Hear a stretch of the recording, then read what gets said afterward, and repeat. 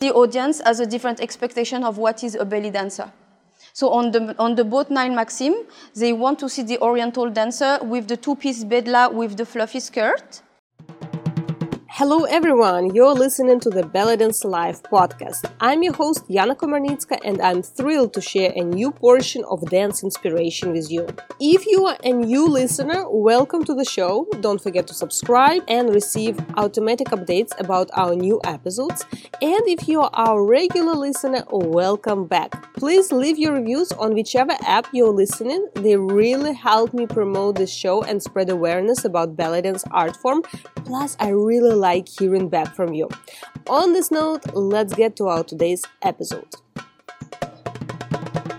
Are you thinking about visiting Cairo? Instead of staying at a regular hotel, check an amazing option of Yasmina of Cairo B&B. As a dancer herself, Yasmina opened her stunning home in Cairo to dancers from all over the world, where she offers accommodation, home-cooked food, dance classes right there at her own home studio next to your room, as well as photo shoots. You can take classes with Yasmina or other teachers, check her parties and workshops with live music, and ask her to help you navigate Cairo, for instance, to figure out how to book shows to watch or which sightseeing places to visit or where to go shopping. And as a professional photographer, Yasmina also offers photo shoots at the B&B with its beautiful oriental backdrops, as well as on locations around Cairo and Egypt. Book your stay at the B&B or a photo shoot with Yasmina by contacting her on Facebook or Instagram at Yasmina of Cairo, or by emailing her at yasmina@yasminaofcairo.com. Links will be included in the show notes. As I keep uncovering layers and layers of all hidden things that are available in Cairo as a part of our current Cairo Belly Dance Guide Intensive at the Yana Dance Club, I still keep discovering more and more things. And one of those discoveries was a meeting with amazing dancer who lives and works here local in Cairo and organizes many different events, Farah Nasri. And I'm so happy that we recorded today's interview. Farah is a UK qualified teacher in dance and foreign languages. She began her belly dance career when she was a college student in London, and in 2014 she moved to Cairo. Today, her Farah Nasri Dance Labs is the place to find the highest quality classes in Egyptian dance, theory, history, language, and culture. She's an active performer in Cairo, organizer of very special course Belly Dance on Location, and creator of her training wear brand Ayuni, among many other projects. In our today's conversation, we talked about beginning of her dance story and how Farah was fired as a school teacher in UK because of her belly dance activities, how she moved to Cairo and how she started performing at famous 9 Maxim boat. We talked about different types of venues and different expectations from the audience, from belly dance and from the show in general. We talked about her preparation for different shows and her experience of working as a soloist, as well as having a show group as a support dancers for her show.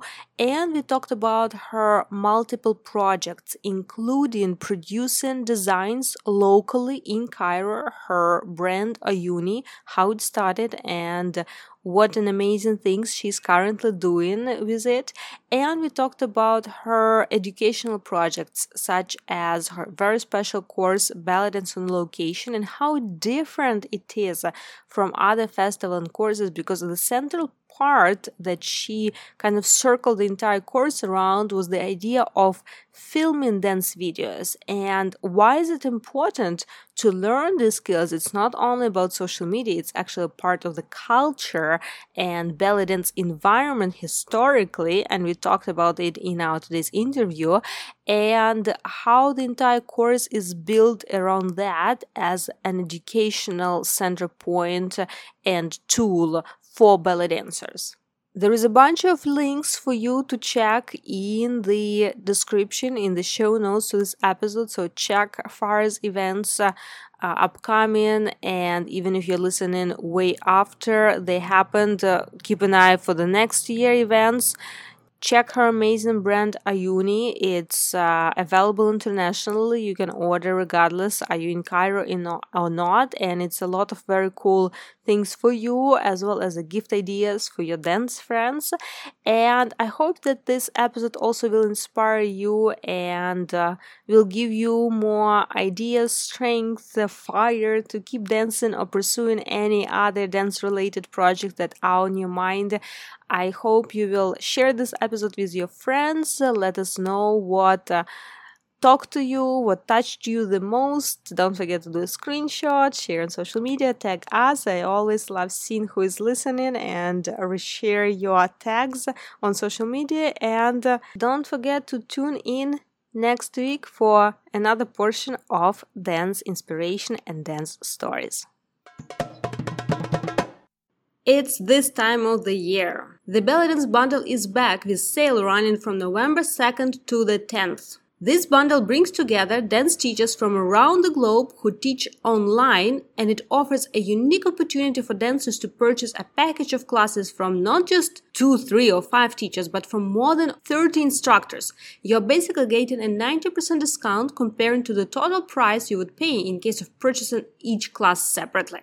When else do you get the opportunity to try out a ton of teachers and subjects like this? With a combination of pre-recorded classes and scheduled online events, the bundle ensures that you've always got something new to practice and a group of people to dance alongside. No matter your level or the amount of time you have to dedicate to your dance at home, you'll find several courses and subjects that work for you in the bundle. But remember, you can purchase it only during the sales time from November 2nd to the 10th. Check out thebellydancebundle.com or find it on Instagram at thebellydancebundle to see this year's teachers and get ready to dance. It's thebellydancebundle.com, link in the show notes.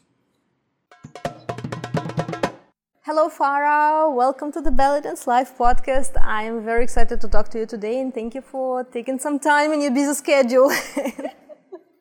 Yes, it's not been easy to find a time or a place, but we made it. So yeah. I'm very, very happy to be talking to you today. I've been listening to your podcast, so I'm very happy.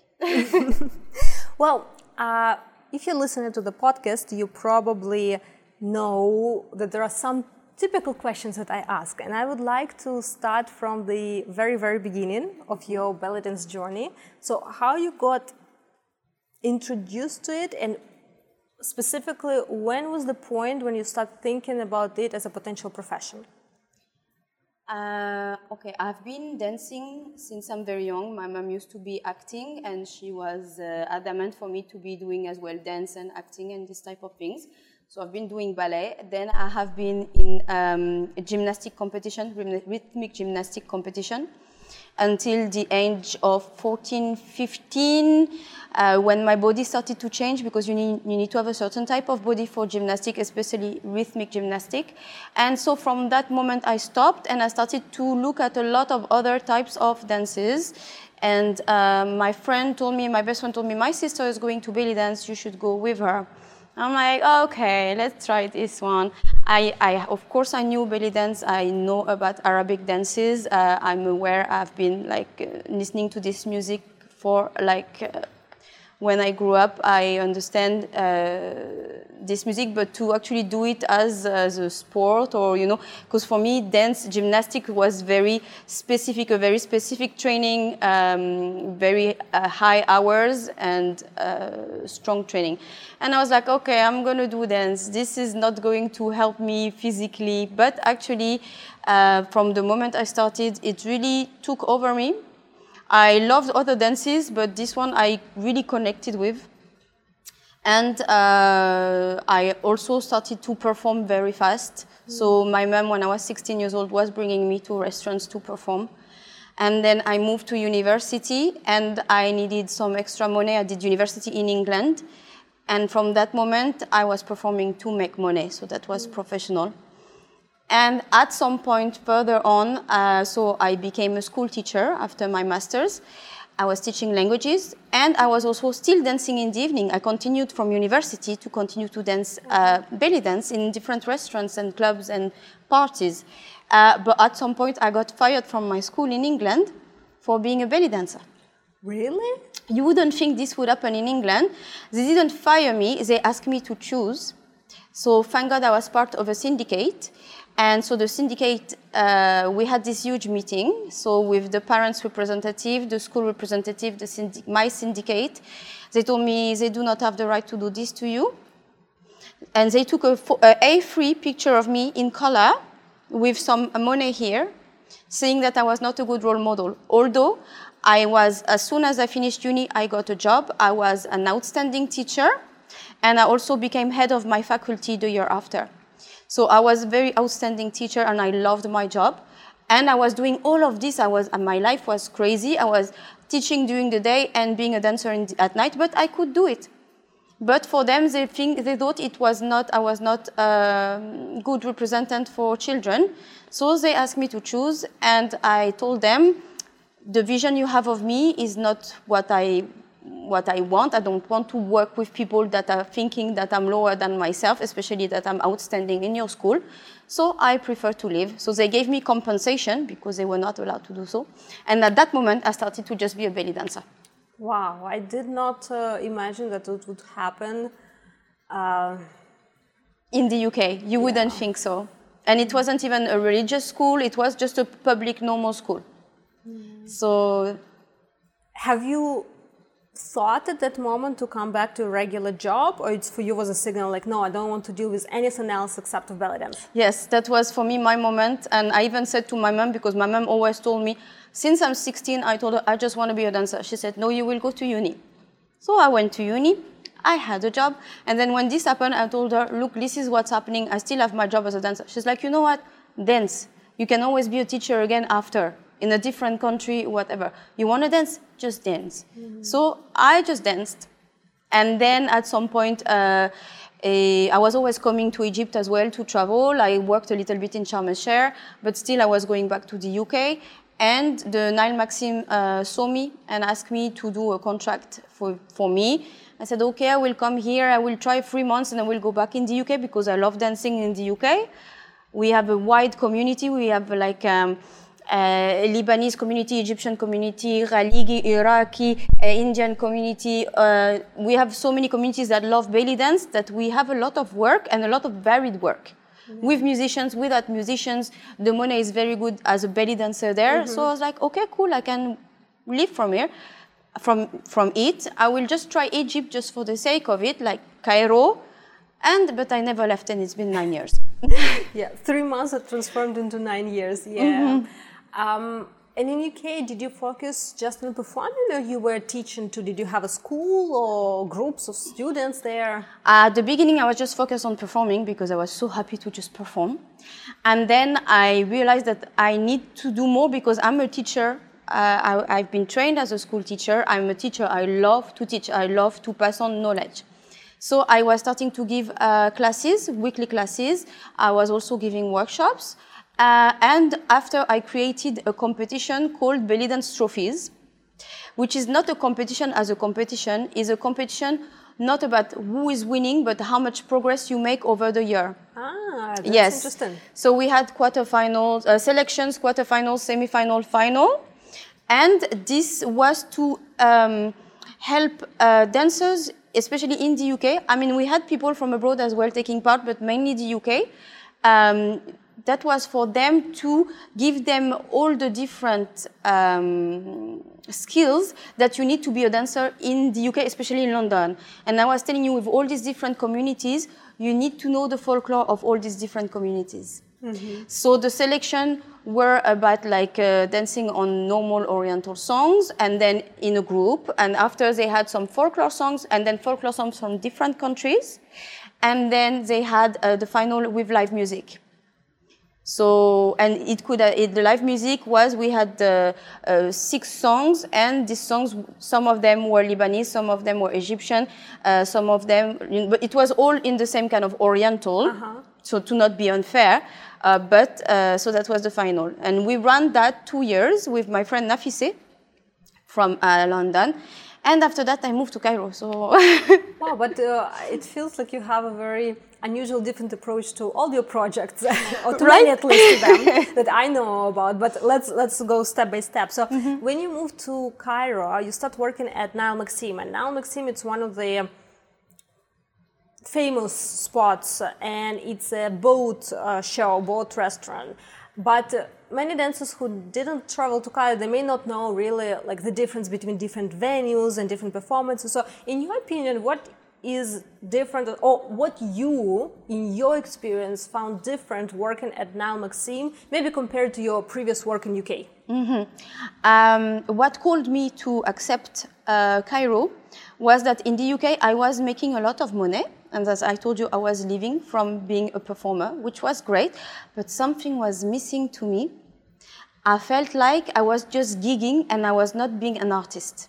Although I was performing with live musicians, and I was also performing like in Iraqi clubs, Turkish restaurants, so I had to change my style of dance, I had to change my costume, and I loved doing that. Still for me, it wasn't artistic enough. I felt like I needed a bigger stage, I needed something else. So when I arrived, I was super scared.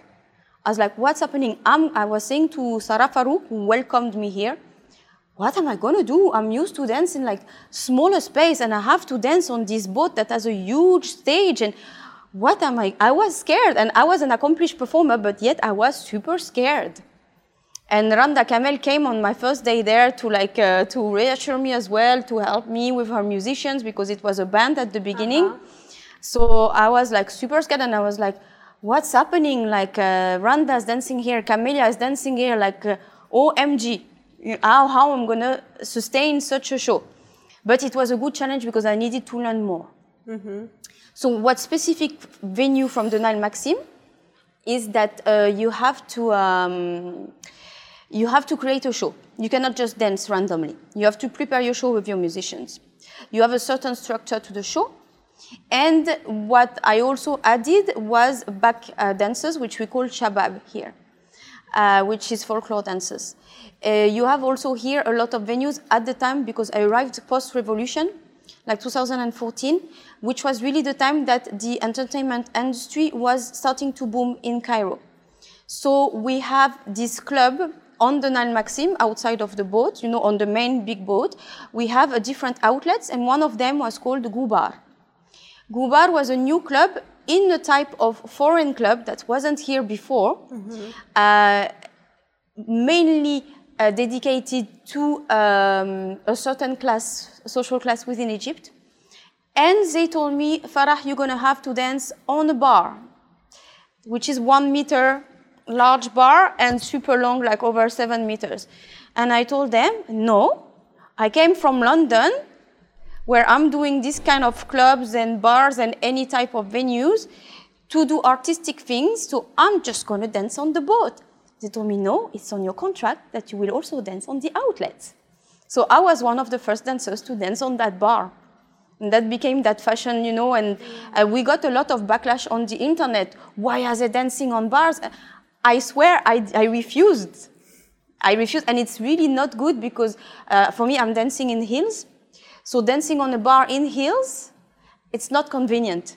So if I could have avoided it, trust me, I would have avoided it, but this was part of the contract, and this was trending in Cairo, and this really changed the dance and the whole entertainment industry for the next 5 years after 2014. It really shaped the industry at the time. This owner, Ahmed Wahdan, is someone that always have a vision, and you know in which business he is, you know that he has the right vision. He knows, he changed business activities.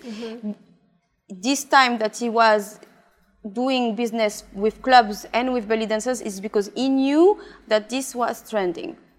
And he was right. This has been booming since then. Now, thank God for that. Club owners realized that we need a bigger stage than a bar. And now we went from pre-COVID to normal small stages to like maybe 2 meters over 2 meters, or And now we have these huge stages post-COVID with balconies and glass balconies and huge, huge venues. So again, we have to adapt our dance and the music and everything and our movement and our costumes to these types of venues. So Cairo is super versatile. I think that's why I never went back to London, because I was always challenged to do something new, to learn something new, to do more. That's interesting. It's interesting to hear that there are two basically new trends that happen at the same time, or I would even say three, the one that we didn't mention. But one, it's like post-revolution popularity of clubs in a Western format. They're all still like with a lot of Arabic, Egyptian feel, but it's the format itself. It's a Western thing that started booming. Then this new trend of performing on a bar, and I don't know if it used to be before, but even the fact that now one venue, it's actually almost never like just one venue. It's like the same boat. It's like a restaurant or any boat, not necessarily now Maxim, but many of the boats, it's a boat restaurant, like the traditional, let's say, known or traditional for a couple decades at least time. And then the same boat on the next floor or above or downstairs will have a bar, and then another floor will be a nightclub. And it's kind of the same venue, but it's different venues. And this trend of dancing on a bar, which is very limited stage, it's elevated, it's not safe for dancers, not even talking about, how it looks and whatever you're saying about backlash on social media and prestige or whatever, but it just, by definition, it's kind of unsafe, let's say, but it became trendy. And then also another trend that has happened is that a lot of venues were asking dancers to dance to recorded music, which was all combined and kind of went all together. Yes, post-revolution was really the booming of Egypt, and Egypt changed a lot. And as you say, this venue, to be honest, they lost a lot of money during revolution. Post-revolution, they have to make money. They have to open outlets and they have to get the economy going. So they have this huge venue. Let's make the most of it. Let's make different outlets within it. But what is funny, as you say, is that you have the boat that is more conservative and that would be more family-orientated type of restaurant. Then you had, for example, Gubar, that was more for like upper-class Egyptian, from the age of, at the time it was 25 to, let's say, 35 years old, 40 years old, were attending Gubar. Then you had outdoors upstairs where you had actors and actresses, Egyptian actors and actresses from maybe 45 years old onwards. So it was more like of a resto bar because there was a high table to eat, not like a club downstairs. And then you had another club on the side downstairs, which the name changed many times, that was more less classy than Gubar, but still a club. And then the club outdoors now has changed, and mainly the customers of outdoors are now Khaligi. So when you dance on the Nile Maxim, I danced there for 4 years, every single day.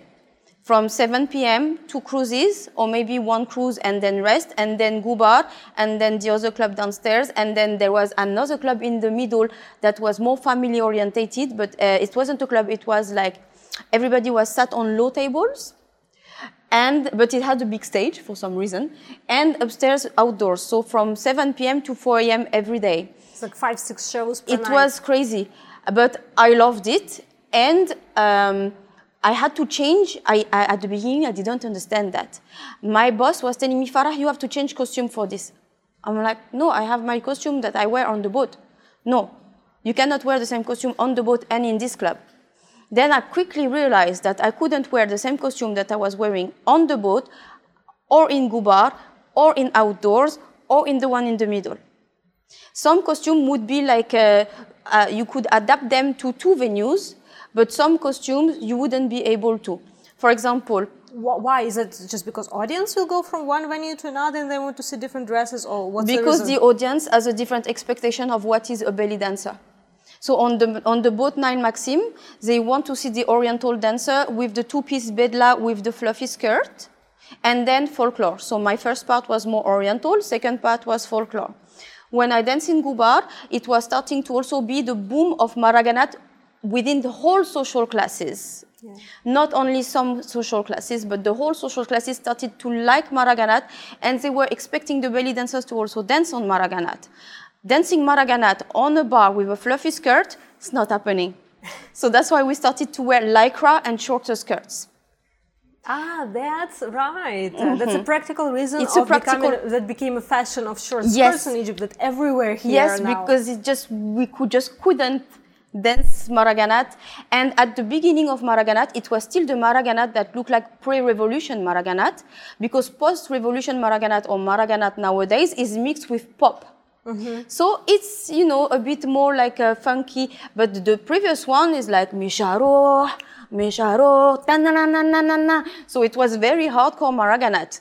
So, and then it started to change with the song La Allah, which started to be a bit more melodious. And then, so the movement that we were making on this type of Maraganat were like we could adapt some costume to it. So we could have a long lycra skirt rather than a short lycra skirt. So this type, and the type of as well, when you dance for the actors and actresses upstairs, you needed to really have a very prestigious costume, but still not too much oriental like the one you have on the boat. So it was really, it took me a little time, at least it took me maybe 6 months to understand what was going on. How many costumes do you have in your wardrobe these days? I don't know, because I don't count them, but I keep on making them because now I make my own costumes. So I keep on making them. I make around 4 costumes per month. Whoa. Yes. Do you sell previous ones, or you sometimes keep them I sell them and use them? Sometimes I sell them. Sometimes I remanufacture them because the skirt was wrong. I want it short. Things like this. What I know is that on the Maxim, because I was at the time from 2014 to 2018, mainly the main dancer.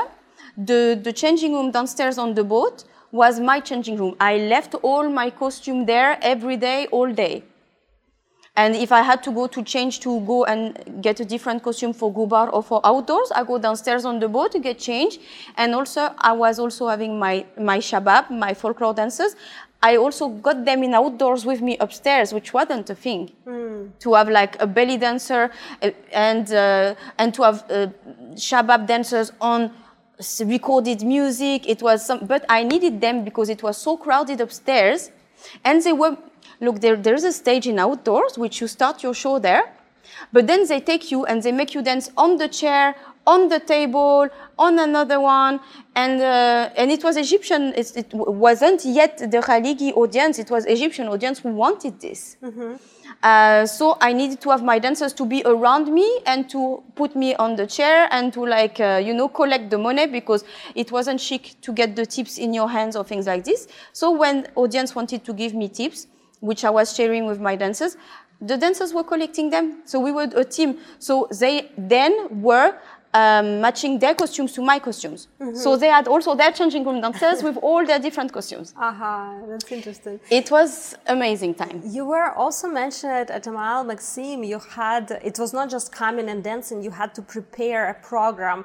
So did you have rehearsals with musicians? How often, did you prepare a program and then perform it from night to night, or you were changing it constantly? How did that work? We were preparing different shows because, so for the Maxim, we were preparing show with live music with the dancers and the musicians, and for upstairs, for outdoors, because in Gubar I was dancing on my own on the bar, and the 2 other outlets I was dancing on my own. But for outdoors, because it was actors and previous, even we had Nelly. Nelly used to be a musical artist. She had her own fawazir. She was there watching me, and I'm here with my dancers, and so we had to prepare a mini show at least for the first song. So we were preparing shows on live music and shows on recorded music. The shows on live music, we were going in the afternoon. If we start the cruise at 7, we would do rehearsal around 3 p.m. create the music with the musicians, and then put it on the stage with the dancers. And my dancers are all from either Reda or Komeya company. It means they could create very fast, and they could the thing with folklore dancers, how they choreograph is not like Oriental. It means they take 1, 2, 3, 4, 5, 6, 7, 8, they count to 8, and they make it fit the music. Whereas us, we are okay, and the music, the texture of the music is changing, I need to change that. The tempo is changing, I need to change that. The counts is changing. No, for them, 1, 2, 3, 4, 5, 6, 7, 8, they would make it fit anywhere. On any type. They will just change the style if it's folklore or if it's more modern style. They will change it, and they do that super fast. So for me, it was very challenging to actually have to adapt myself. And they would say, okay, Farah, we do Skanderani. Okay, this is what we do. And I was like, OMG. So I learned folklore so fast within these years because I had to. And then I was also getting training from the girls from Reda Company and Komea that were their wives most of the time and became my friends. And so they were teaching me so that I'm ready from this type of things happen. So first part Oriental, second part folklore. And for upstairs, we were doing pop songs, any trending song, whether it's Maraganat or pop or a folkloric song that is trending again or an old Chabi song trending again. We were making this and preparing it as a show. And how often would you change the program, or is it was every day at 3 p.m. you'll come up with something new for the evening? For the boat, we would change once a month. We say, okay, this month we're doing Saidi.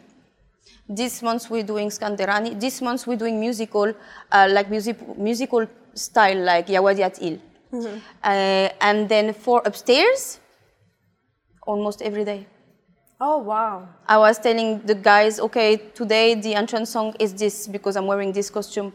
Yallah. And they would make it up on the spot. Like literally the time I'm getting changed, the guys are preparing what they're going to do behind me. Whereas on the boat, I have to be matching the movements with them. And also we have to match with the musicians. But for this recorded music, they will do they coordinate themselves. Unless when we do dabke, something like this, I had to be with them, of course, because it requires from me specific step. I cannot be alone in the middle. So it would take a little bit more time with them. Otherwise, the time I'm getting changed, they are planning the choreography.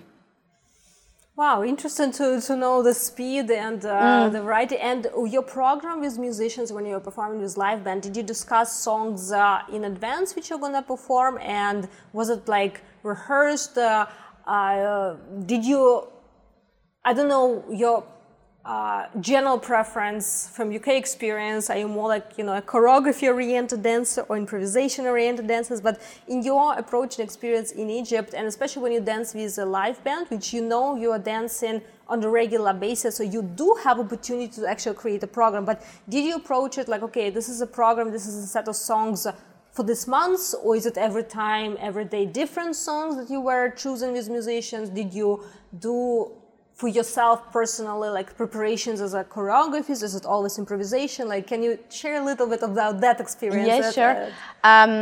To be honest, in London, I was always improvising. I was used to choreographing because I was teaching classes and workshops, and I'm a trained dancer and I'm a trained gymnast. So I'm used to learn. So I'm able to fit one style or the other style for whatever the moment requires. For the Nile Maxim, my Majansi would be my Majansi, which is always the same, and you keep it for years. But then your second song, which is most of the time a Tarab song, I have some prepared, but anyways, even in my Majansi, I have some kind of choreography, but very loose choreography. I know at that time I will do that, but on that day I might totally do something else, as long as the Saidi rhythm, I'm still representing Saidi. It's just I come up with new movements, whatever I had trained with the night before or the week before, comes up on that day. So for the Tarab, it depends what suddenly I'm planning to do Aflela Ulela, and then in the audience, the family wants to hear Enta Umri. Khalas, we do Enta Umri, no problem. For the tableau that we have after, usually, so as we said, we prepare one tableau for 1 month, and we finish the tableau with some pop song, whatever is trending now. So usually I was using any trending song, but if someone from the audience wanted a special trending song, we would dance it.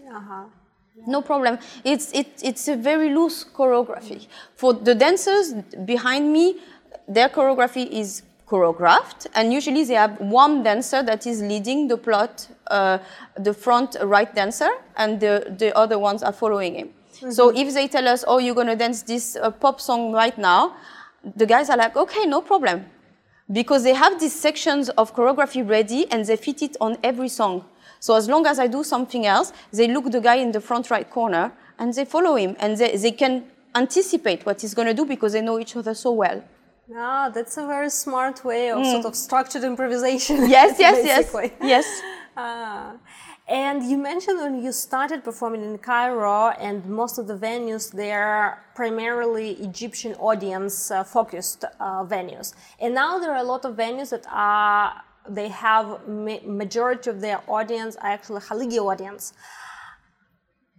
For someone who may have no idea, like what even you're talking about, why suddenly in Cairo, in Egypt, Khaligi audience and the whole venues are mostly focused on that, like where did the trend come from, when did it started, and how did it change dance and music scene? Okay, actually this has always been. All over the years, over the summer, we have what we call the Arab season.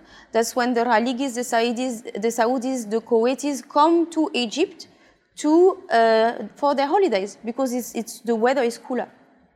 And the entertainment industry is different than the entertainment back in their countries. Mm-hmm. So this has been even in the 70s, in the 80s, according to the different wars that have been, this kind of countries would go to have their holidays either in London or in Egypt. So this has always been. There's always been venues specific for this audience. But the venues for Egyptian audience, they are working all year long.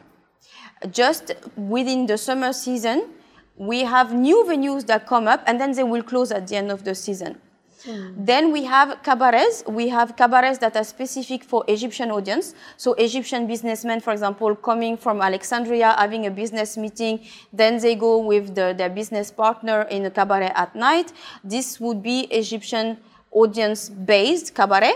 But we have also a Saudi, Kuwaiti, Iraqi based cabaret. For example, the cabaret I'm working in now from 2019 is called Sunset. And this cabaret has Egyptian audience, but mainly Kuwait, any of the Middle Eastern countries. Mm-hmm. And how dancing in this kind of venue is different than, for instance, your experience and working at Nile Maxim and other venues related to Nile Maxim? Okay, cabaret is very different than Nile Maxim or the clubs. It's another type of venue, as we mentioned. Cabaret, you have a bigger band. So on the Nile Maxim, I had a band of from 5 to 7. Over the years, I was modulating. I wanted to have more drums or less drum, or I wanted to get a violin or 2 keyboards instead of just 1. On the cabaret, you have a huge orchestra, around 20 pieces orchestra. And you can modulate your drum section according to your audience. If you're in a Khaligi type of Saudi venue, your drum section will be bigger. If you are in an Egyptian type of venue, your drum section will be even to your melodious section. Because when it comes to Khaligi music, they want to be able to play their own songs as well, because it's on request. So on the Maxim, I would have some requests, but from time to time. Whereas in cabaret, the customer is king. Mm-hmm. So you arrive, you do your first song, your emergency, or sometimes you just arrive on what they say, a song. Your entrance is song today. You don't know which song it is. It's just an Oriental song. It can be a Sharbi song. They tell you it's song. It's not emergency, because they know the money will be thrown directly. Mm-hmm. There's no time for them to watch this money time. People are ready, they are very hot to throw money. There's no time for them to stop them. We should not stop them. You mean like the money shower? Yes, like yes. Okay, yes. This is cabaret thing. Yes, cabaret. In the Maxim, for example, there's not such thing. There is no money being thrown. Or even in the clubs, there's no money. Just in outdoors, there was money being given. It's not thrown. Mm-hmm. So on the cabaret, so I will dance, for example, I do my emergency, then I do a song, and then one customer from Libya wants a Libyan song. Libyan, very drum-based as well. We need to have a strong drum section to be able to play this music. The more the customer is happy, the more he throws money. Mm-hmm. So, and then sometimes for 1 hour, I just dance Iraqi. It just depends. Or haligi. So the problem in cabaret is you just dance you have one costume and you dance for 1 hour. You cannot change your costume. So sometimes you have your nice fluffy costume because you're thinking today I want to be pretty, and you end up dancing Iraqi all night in your fluffy costume.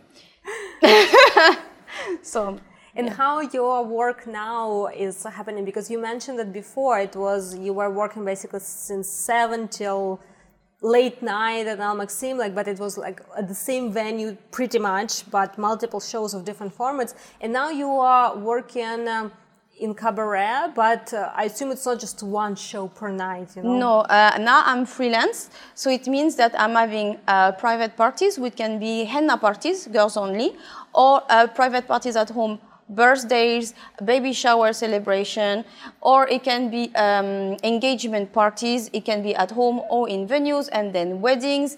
And after that we go, that's how your evening start. Usually henna parties are early, and then we go into private parties, and then we go to clubs, and then we go to cabaret, more cabarets. So you need, again, the same, what I learned in the Maxim, to have different costume for different venues. I'm going with huge suitcase, and we're not in the same venue. I have my driver, I have my technician to carry my suitcase.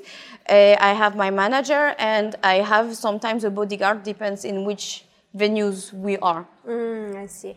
And I also know that you are kind of unusual dancer in Cairo, because you're not only focusing on performances, you have quite a few different projects. And for instance, one of the projects, let's start with this one. You have your design production, Ayuni, which I would love you to tell, how did it started? And didn't you have enough work as a dancer? You needed to add all this on top of that? As I told you, as when I was in London, I'm someone who's kind of hyperactive. I need to always have a project, and I need to always have a project outside of my dance career. This is just to keep me mentally healthy, because the entertainment business is very competitive. And if you only focus on this, you get a lot of anxiety. You get a lot of inner turmoil. It's very hard mentally to sustain this lifestyle. So in order to always keep myself sane, I always have projects on the side. For Ayuni, it started as an idea with my friend Amaria, who's from the United States, because we thought that COVID would be really close the country for a long time. So we were like, okay, let's do something to sustain money and to have a project, to do something. We cannot just stay at home like this, because Egypt was closed but still open. So it means we could still go to factories, we could still go to the souk, as you have seen a lot of pictures of the souk. The souk was full during COVID time. The souk is market. Yes, so yes, who may not yes. know. It was full. For the people from abroad were watching this in horror. You know, they were like, how come they're doing this?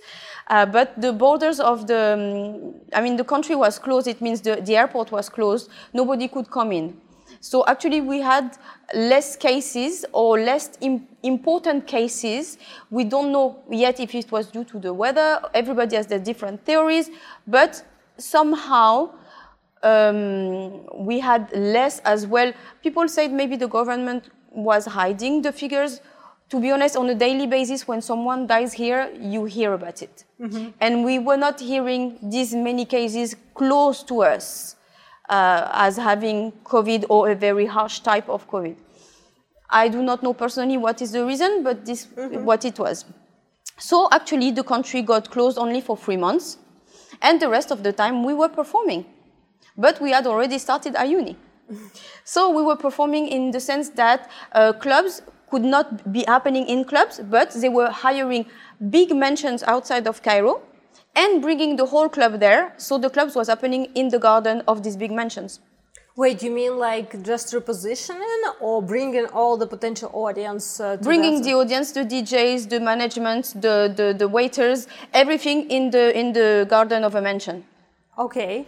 This continues until the end of 2020, and also weddings. So weddings were forbidden inside, so everybody was doing weddings outside. So hiring again big mansions, a huge wedding outside in the garden of the mansions. So our work never really stopped. We stopped the first 3 months. We stopped from March, and then after that, the whole summer we were dancing. But we had already started Ayuni. And Ayuni came, Amaria always had in mind Amaria can sew and can bead very well. Me, I can do it, but not as well. But I like creating clothes as well. So we're like, okay, let's do something like, let's do training clothes, but let's do it differently. Let's try to like print golden era dancers on it. We were coming to any ideas, anything that we wanted to wear, we were creating it. And that's how it started. And now it's been 2 years and we're still like coming up with new crazy projects. And we just released Oracle cards. We have new embroidered garments coming because before we were just doing printing, now we're doing embroidery as well.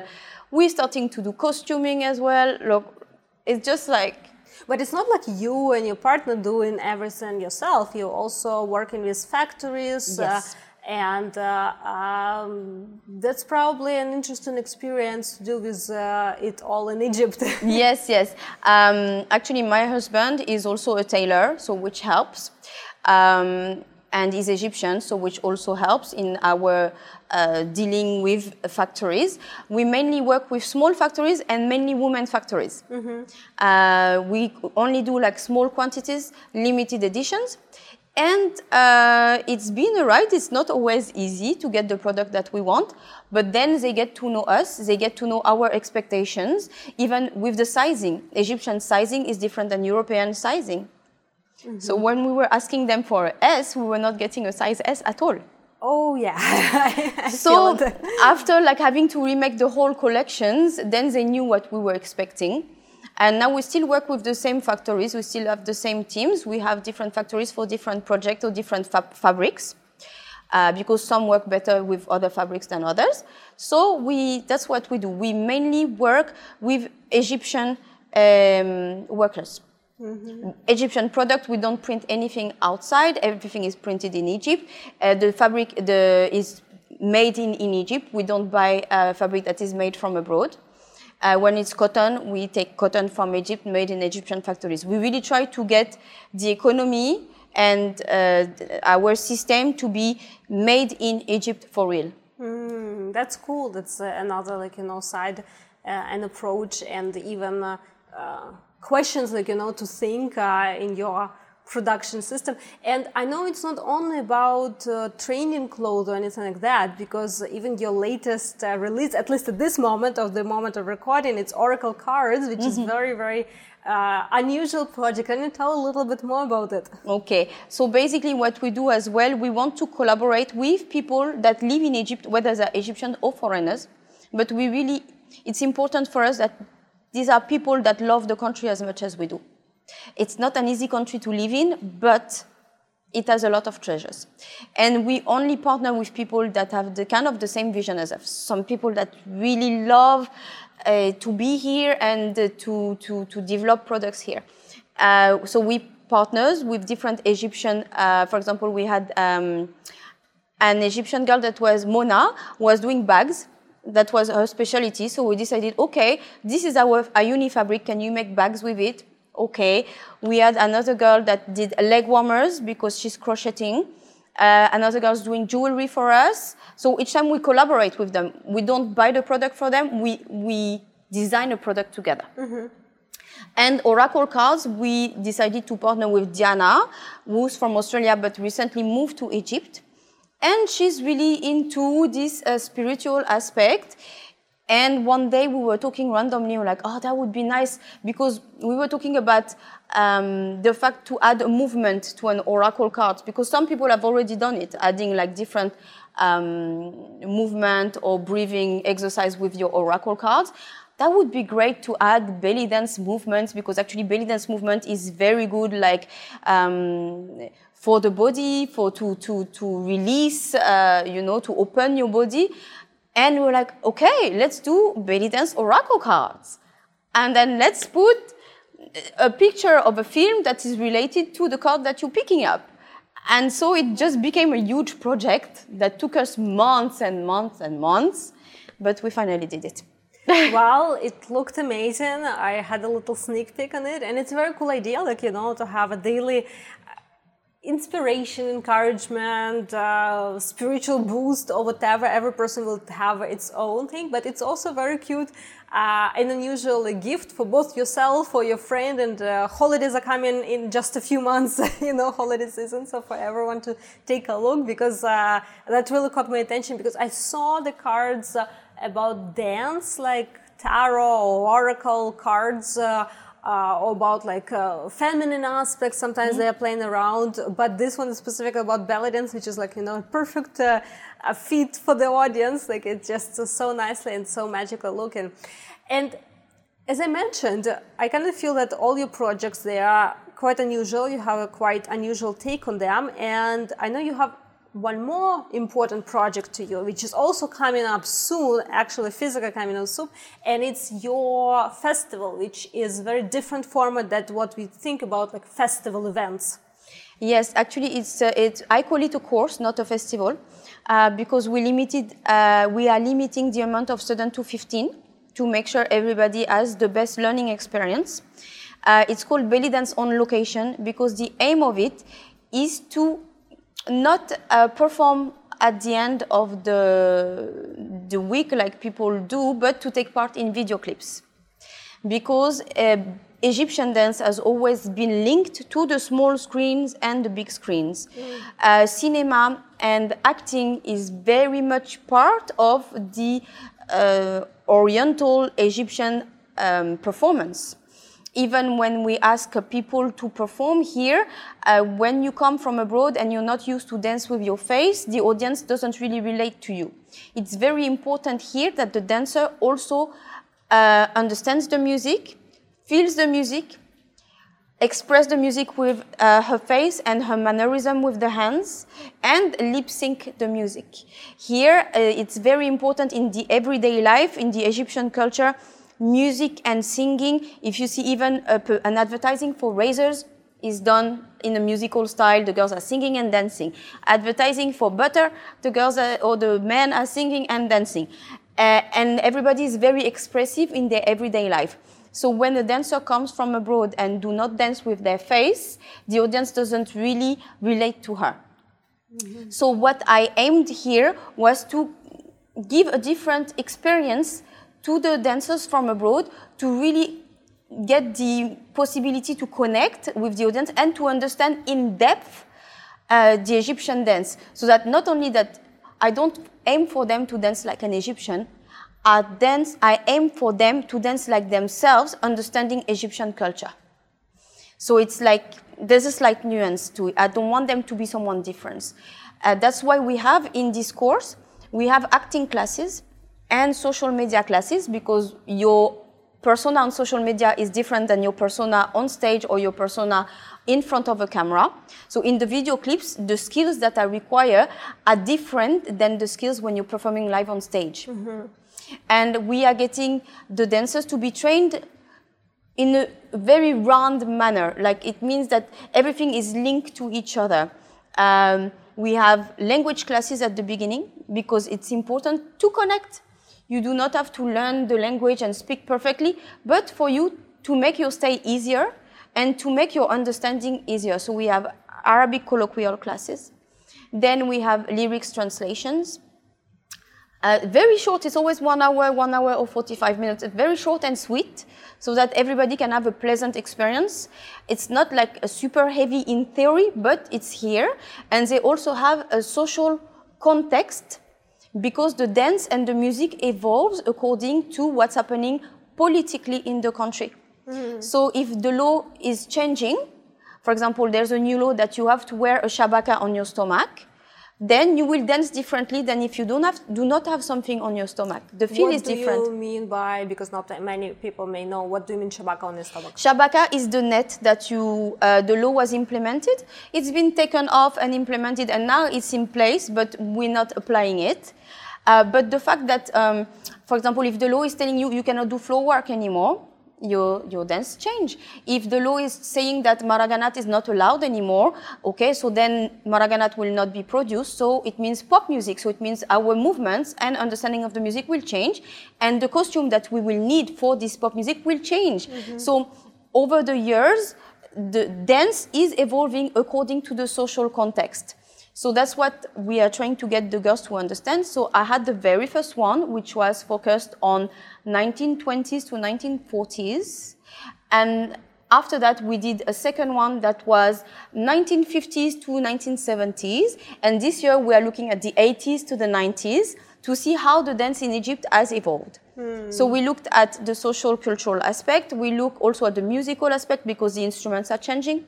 The input of the keyboard within the musical band. And then, so all of these different aspects are put together to be performing and taking part in video clips of the era. So if it was, I mean, this year, for example, we're doing the 80s, 90s. So we're going to do the tableau of Fifi Abdou with the Shisha. We're going to do Fawazir Sherian, which is the musical that was happening during every Ramadan with the artist Sherian. She's not a belly dancer. She's a musical artist. She's singing, dancing, acting. We are doing Emergency of Nagwa Fouad because Nagwa Fouad had a huge impact on belly dance. Wasn't, correct me if I'm wrong here, wasn't she the first one who had her own Majansa that was composed specifically for her? By Abdel Wahab. Yeah. And she is the first one as well who introduced background dancers, whether male or females.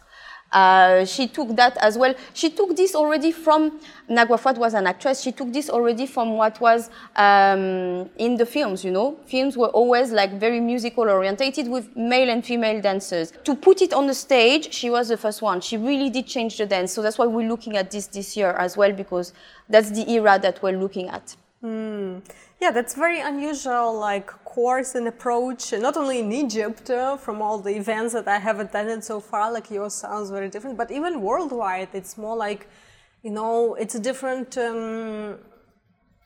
perspective and I think goal-oriented training, because it's not about necessarily performing on stage as a CD or competition or live music, and it's not something you prepare in advance. It's more like dancing in a different video clips that you are preparing and learning how to work with a group, but probably also as a soloist some parts too, and it's the whole week of experience if I'm not mistaken. And here in Cairo, combining with all different other elements and social elements. So this event is coming up pretty soon, but there's still, I don't know if it's already sold out or there's still a couple spots for people to jump in. We have still a few couples of spots, but also we open this event to local dancers, because I know sometimes festivals, the Egyptian dancers cannot afford to attend festivals, or even dancers that are not Egyptian but living here with the money, if you earn in Egyptian pound, you cannot necessarily afford to go and pay a class in dollars. So we've created, even already in 2019, this different price list for the resident of Egypt or nationals of Egypt. So the girls can attend. So we have a limited spot, but we keep it open for girls that are local. To give the opportunity to everyone to take part in video clips, to get to know a crew, because it's important in your career. Because the crew I'm using is actually the crew that is making the videos for Muslim, Hassan Shakouch, Omar Kamel. This is the same crew. This is a professional crew. That's an amazing experience and opportunity. So it's good for people to get to know people from the industry. I'm really not in my head, I know people would say, oh, is she not afraid of competition? In my head, everything is in the hands of God. If God wanted me to do this, He would want me to do this. If God wanted this person to do this, He would give this person to do this. What's important to me is that dancers get the best experience and they get as much opportunities as they can. And then whatever happens, happens. I will still be Farah, even if someone else is doing a video clip. You know, like, because I've been in competition since I'm very small, I learned how to sustain and to keep your cool in a competitive environment. That's why, I have all these projects on the side to focus on something else. I don't know if I maybe missing any other projects or things that you're doing. We have something new now that is called Belly Dance on Vacation. Okay. Which basically, because belly dance on location is very Cairo based, what we do, we organize these mini trips within Egypt. So we went to Marsa Matruh, to the beach. We went to Siwa. We went to Alexandria, Aswan, Luxor. We organized these mini trips either during the year when people request from us, we organize for them, or just before or just after the course. So this year we're going to Siwa to experience the magic of Siwa. It's a beautiful oasis. And also to experience the music there and the dance there. So we don't necessarily have a full, it's more of a vacation type of mode. It's not full classes one after the other. We just go on holiday, we attend maybe one class, we attend shows, we enjoy, we do visits, museums, pool, beach, everything. So this is belly dance on vacation. So I think that's it with the project. So far, I'm pretty sure next time we do interview part 2, there will be many more coming up. But at this point, what would you suggest for our listeners? Where the best place to follow all your activities and all your projects and all your beautiful dancing and your adventures in Cairo? Do you have any favorite social media, or is it better, like, I don't know, websites, Facebook? What's the best for people to follow? We are way more active on Instagram. For some reason, I just think this platform reflects better what we're doing, so videos and images. And we also, of course, have the website. So my Instagram, I don't know if you want me to say it now. Yeah, like Farah Nasri. Yes, my Instagram is Farah Nasri Dancer. We also have the Instagram that is dedicated to belly dance on location, and the Instagram dedicated to Ayuni, and the Instagram dedicated to belly dance on vacation. But we also have a website called farahnasridancelabs.com, on which you have podcasts as well about different topics about films and Egyptian films, Egyptian culture and music, some online classes. Oh, I also teach in gyms as well. I teach for Egyptian community in different gyms as well. That's what I do. Yes, so we have all these classes that are listed as well on the website. So farahnasridancelabs.com, you find everything, or on my Instagram mainly. Yeah, I know teaching classes in Egypt, it's a whole different, like, huge topic, and it can be separate, the whole website, the whole podcast episode just talking about that. And in general, like, your dance activities, you had many more things and insights. I know we just kind of, like, jump from this and this and this, but I'm very happy that this hour, like, flew by so quickly. So we at least highlighted the main, like, projects, and it was already very interesting insight. So thank you for sharing about your both dance experience as well as project work experience in Egypt and Cairo. And it's very cool to see you finding, your happy place here in Cairo with all this craziness and messiness, but it looks like you're really enjoying and you're really into it. So very happy to hear it in your voice and see it in your eyes. Thank you. Yes. And I will include links to all your social media and websites in the show notes, so for people it's easier to connect and find it there. But also, I would like to summarize our today's conversation, our today's interview, hopefully not the last one. Yes, I have other projects coming up, but as we were saying. But even without new projects, I know you have a lot more to say and to share. That's why I'm saying, how they say, inshallah, not the last one. Yes, no problem. But to summarize our today's conversation, I would like to ask you our traditional question, which maybe you remember from what you listened so far to the podcast episode, but there is one question which I ask every single guest, regardless of what we talk during the interview. And the question is, what makes you fall in love with belly dance, with Oriental dance, again and again, so you keep doing it for so many years? As I told you, for me, I think it was really the coming to Egypt, because it's challenging me to learn new things all the time. It's challenging myself. And I see different aspects of this dance. This dance is so rich. It's rich in music, it's rich in meaning, it's rich in culture, it's rich in the political aspect of it. A dancer here, the belly dancer, status of a belly dancer has a huge impact each time that someone wants to transfer a governmental ID within a film. They most of the time do it around the life of a belly dancer. The belly dancer here is very iconic, it's very mainstream. So that's why the more I'm here, the more I discover, the more I love, the more I learn, the more I learn, the more I want to learn. And recently I just discovered as well the dance movement therapy aspect of belly dance, because I have a lot of students coming for classes, and I realized that they come to my class to actually being able to talk about their life, and when we unlock this potential, we start to get movements unlocking. So I'm now studying as well, in the process of studying dance movement therapy, to apply it to belly dance, so I'm telling you, this dance is never ending. It's never ending, never ending. That's a good blessing to have in the dance life. Yes. And I hope it continues to last, inshallah. This episode was brought to you by the Yana Dance Club, bringing more consistency and more fun into your dance training online. Check it out at yanadanceclub.com, direct link in the show notes. And before you leave, don't forget to screenshot this episode and share it with your friends, as well as leave a review on iTunes or any other app you're using to listen to the show. The more people know about this podcast, the easier it is for me to bring even more awesome guests. Until next time, keep shimmying and keep dancing.